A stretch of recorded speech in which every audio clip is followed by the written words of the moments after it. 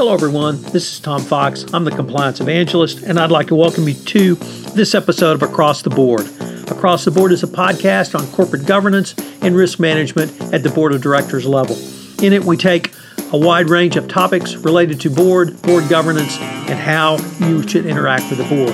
Today, I have with me Jonathan Marks, a partner at Marcum LLC. Jonathan is a well-known commentator in the field of internal audit, and he talks to us today about the board's role in fraud and fraud prevention. He takes a look at the information a board should seek from internal audit, and also what the internal auditor and internal audit function needs to provide a board to allow the board to do its role of oversight in fraud prevention. It's a fascinating interview, and I think you will thoroughly enjoy it. Across the Board is a part of the Compliance Podcast Network. Hello, everyone. This is Tom Fox back again for another episode of Across the Board, a podcast where we focus on the board of directors' role in corporate governance, risk management, and the operational health of a corporation. Today I have back with me Jonathan Marks. Jonathan is a partner at Marcum LLP. Jonathan and I have worked together on projects across several years, and Jonathan's got a lot of experience from the internal auditor and forensic accountant aspect of dealing with boards. So I asked him if he could take some time and explain from his perspective what does he see that a board needs from someone with his expertise, how he interacts with the board, and what a board might ask from someone like him. So Jonathan, thank you for taking the time to visit with me today. Tom, thanks for having me today. You know, I'd like to lead off with a quote from my alumnus firm, PwC, and they said a while back that an organization that has strategically integrated governance, risk management, and compliance can form an ethical and operational backbone against which an entire business can be managed. And if you really think about that, it's so true.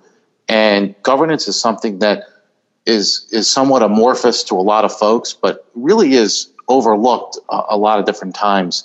And what we find is, especially when we're doing an investigation and performing root cause analysis, you know, a lot of times what we do is we go back and we look at the governance framework and see how robust that framework was. And more often than not, we find chinks in the armor there.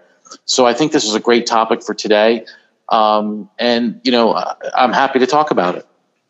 Well, great. Well, Jonathan, one of the things that I think many board members struggle with is, unless they're a former chief financial officer or a formal internal auditor type, or currently a CPA, they may not even understand the basics of the fraud triangle.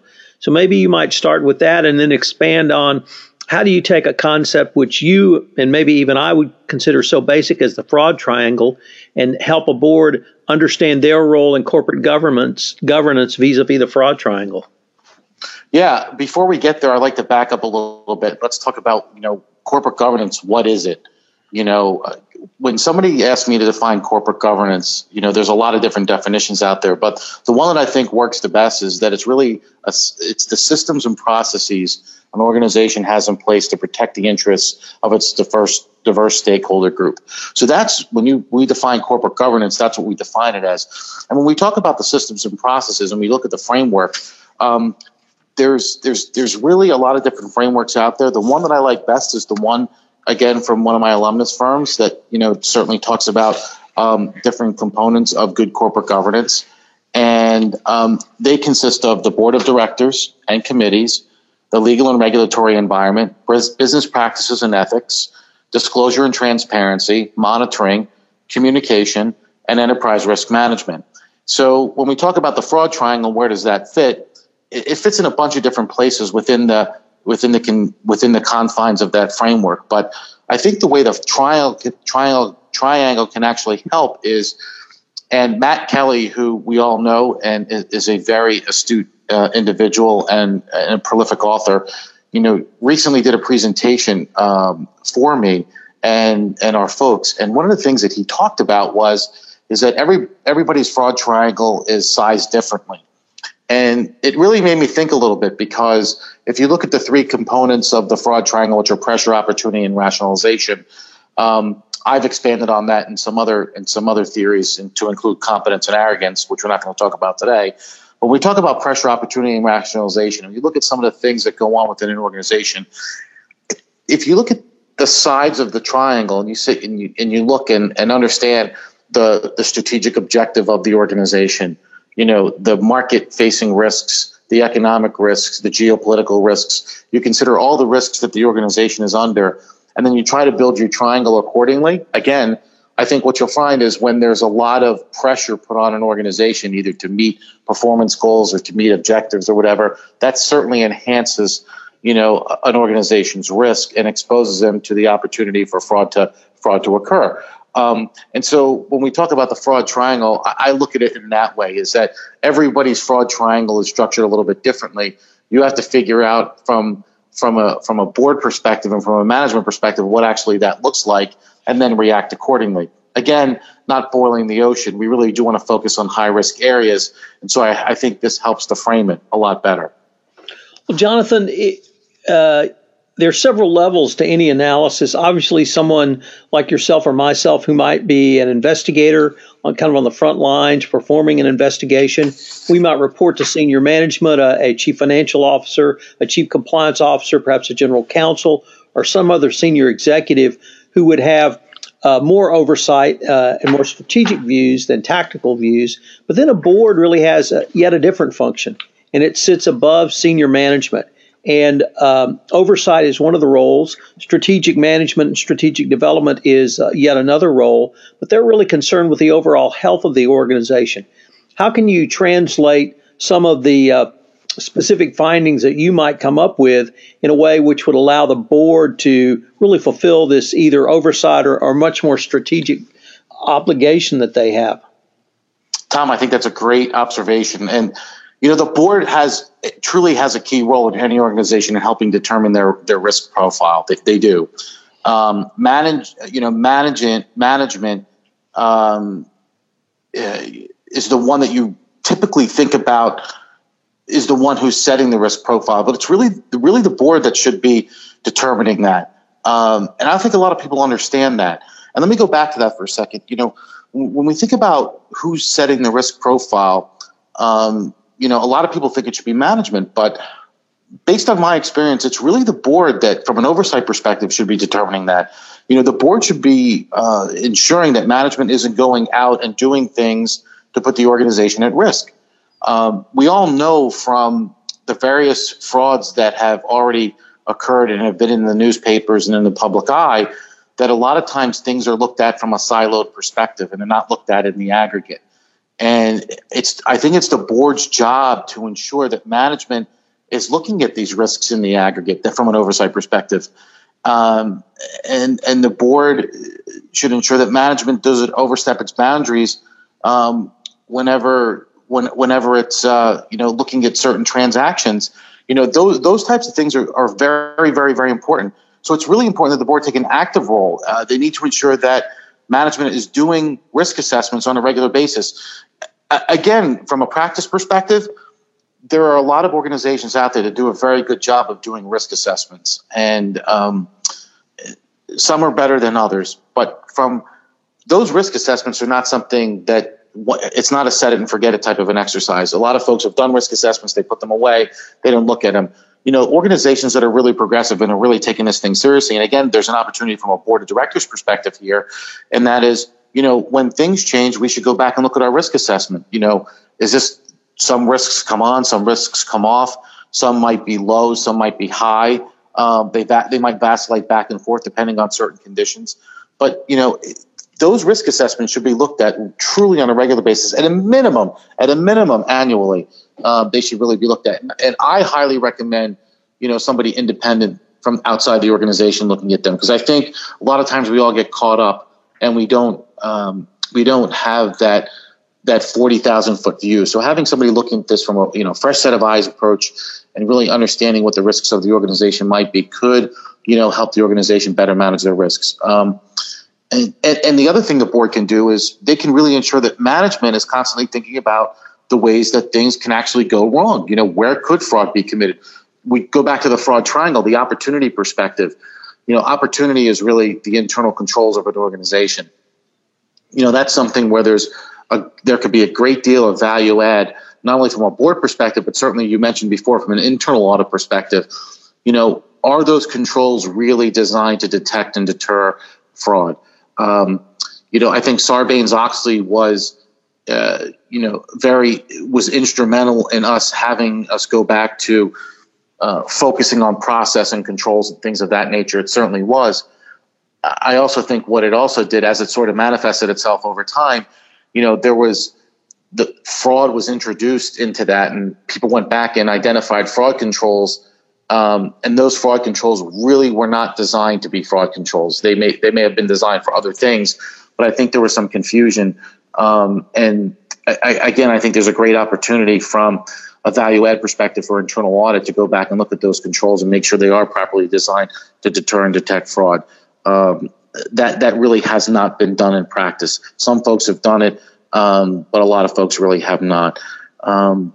So that's a role that internal audit can play. And the other thing is the internal audit can do is, since we're on the subject of internal audit, they can help the board realize what their roles and responsibilities are related to fraud, and give train the board as to where those risks might be and things that they should be doing from an oversight perspective, and having management look at those things. So kind of pulling this all together, if the board is unaware of what's going on, that's certainly a problem. We talked about the 7 components of a governance framework. Sitting in the middle is usually communication and trust. And, when there's not good communication, and communication to me, and we've talked about this before, there's a sender, there's a medium, there's a receiver, but there has to be feedback. And, a lot of times that type of information really is not properly communicated to the board. So I think I've answered your question in a roundabout way, but if I haven't, we can go back. Actually, I'd like to pick up on one of the points you raised, Jonathan. Mm-hmm. What would you advise a sitting board member to ask of someone like a Jonathan Marks? If you were training the board to fulfill their obligations around risk management, around fraud detection, fraud prevention, or some other issue, what would you suggest a board member ask of someone like you, either specifically or more generally? Well, I think specifically, if I'm a board member and I'm talking to me, I would say, hey, what am I missing? What is it? What am I missing here? Are there things that we should be considering that we're not considering? From an enterprise perspective or an extended enterprise perspective, those things are often different.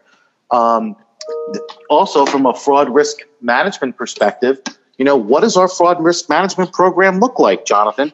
Do we have all the components of a fraud risk management program? Maybe we don't. How do we go back and assess those things to ensure that not only management, but other people that are responsible for the fraud risk process are involved, and that information is being communicated throughout the organization. I think that's one of the things, and getting back to the fraud risk management program, that's one of those areas where if you could walk into an organization and ask them to see what their fraud risk management program or their fraud governance looks like, more often than not, that's something that we don't see that is formalized, and certainly an opportunity there to, from an enhancement perspective. And kind of getting into that a little bit more, Tom, I talked about some of these things before, but, the principles of a fraud risk management program, it's not rocket science. Written policies, what are they? How have they been updated? How can they be, how are they accessed? Are they really based off of the controls that are in place today? Periodic assessments, what do they look like? When we talk about the word periodic is not every 5 years. We talked about this before. Doing a fraud risk assessment, that's something that should be done on a regular basis and something that should be looked at frequently. What prevention techniques do we have? What detection techniques do we have? Are we using technology to our advantage? What's our reporting process look like? A reporting process should be in place to solicit input on potential fraud and a coordinated approach to investigations and corrective action. Those types of things are things that, if I'm a board member, I'm asking me, I'm saying, hey, what don't I know? What is our fraud risk management program? Does our management really understand this? So, are there opportunities for training? Is our internal audit capable of, helping us monitor these things on a regular basis? And I guess maybe the last thing, if I was a board member, and I would ask myself, and there's many, many, many more, but is, are our controls designed to deter and detect fraud? Are they properly designed? I think that's a really good start. So, Jonathan, on the you mentioned the regularity of review, and certainly regular communication between an auditor and the board is critical. One of the things I think that many auditors, whether they're the head of internal audit or whether they're embedded with the CFO, struggle with is how much information to provide to boards. Would you suggest that they let the board guide them on how much information they should receive, or should just present as much information until basically the board says that's enough? I'm less concerned about the quantity and more concerned about the quality. Are they getting the right information?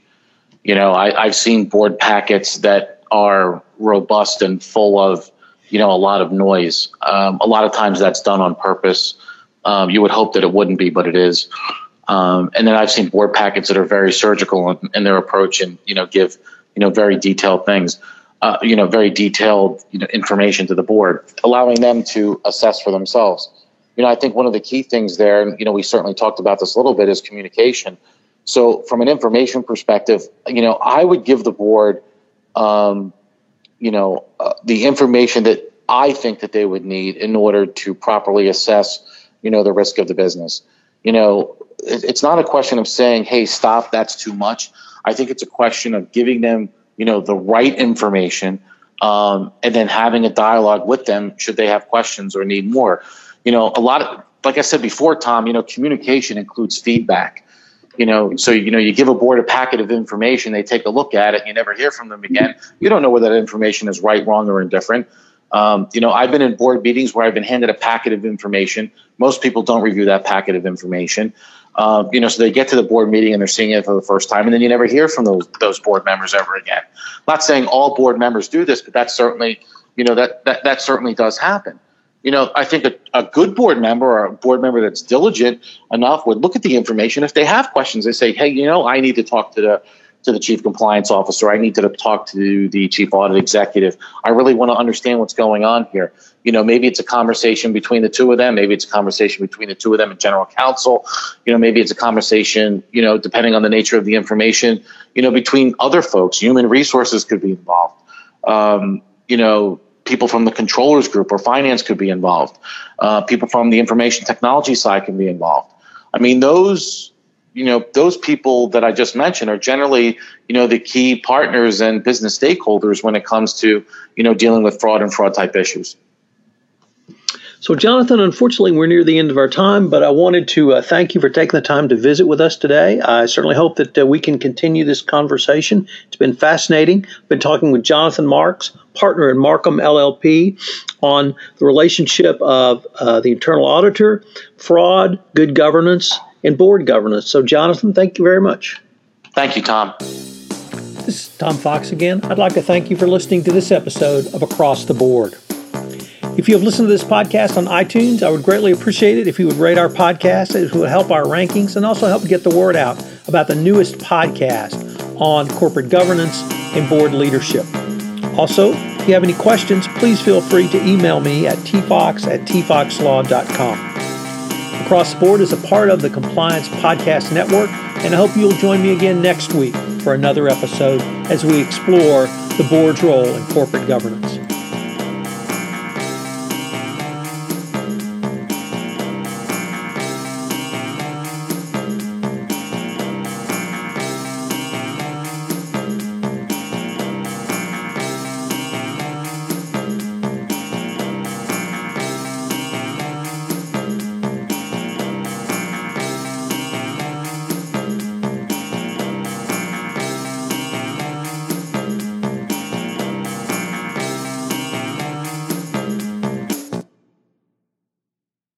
This podcast is a part of the C-Suite Radio Network. For more top business podcasts, visit c-suiteradio.com.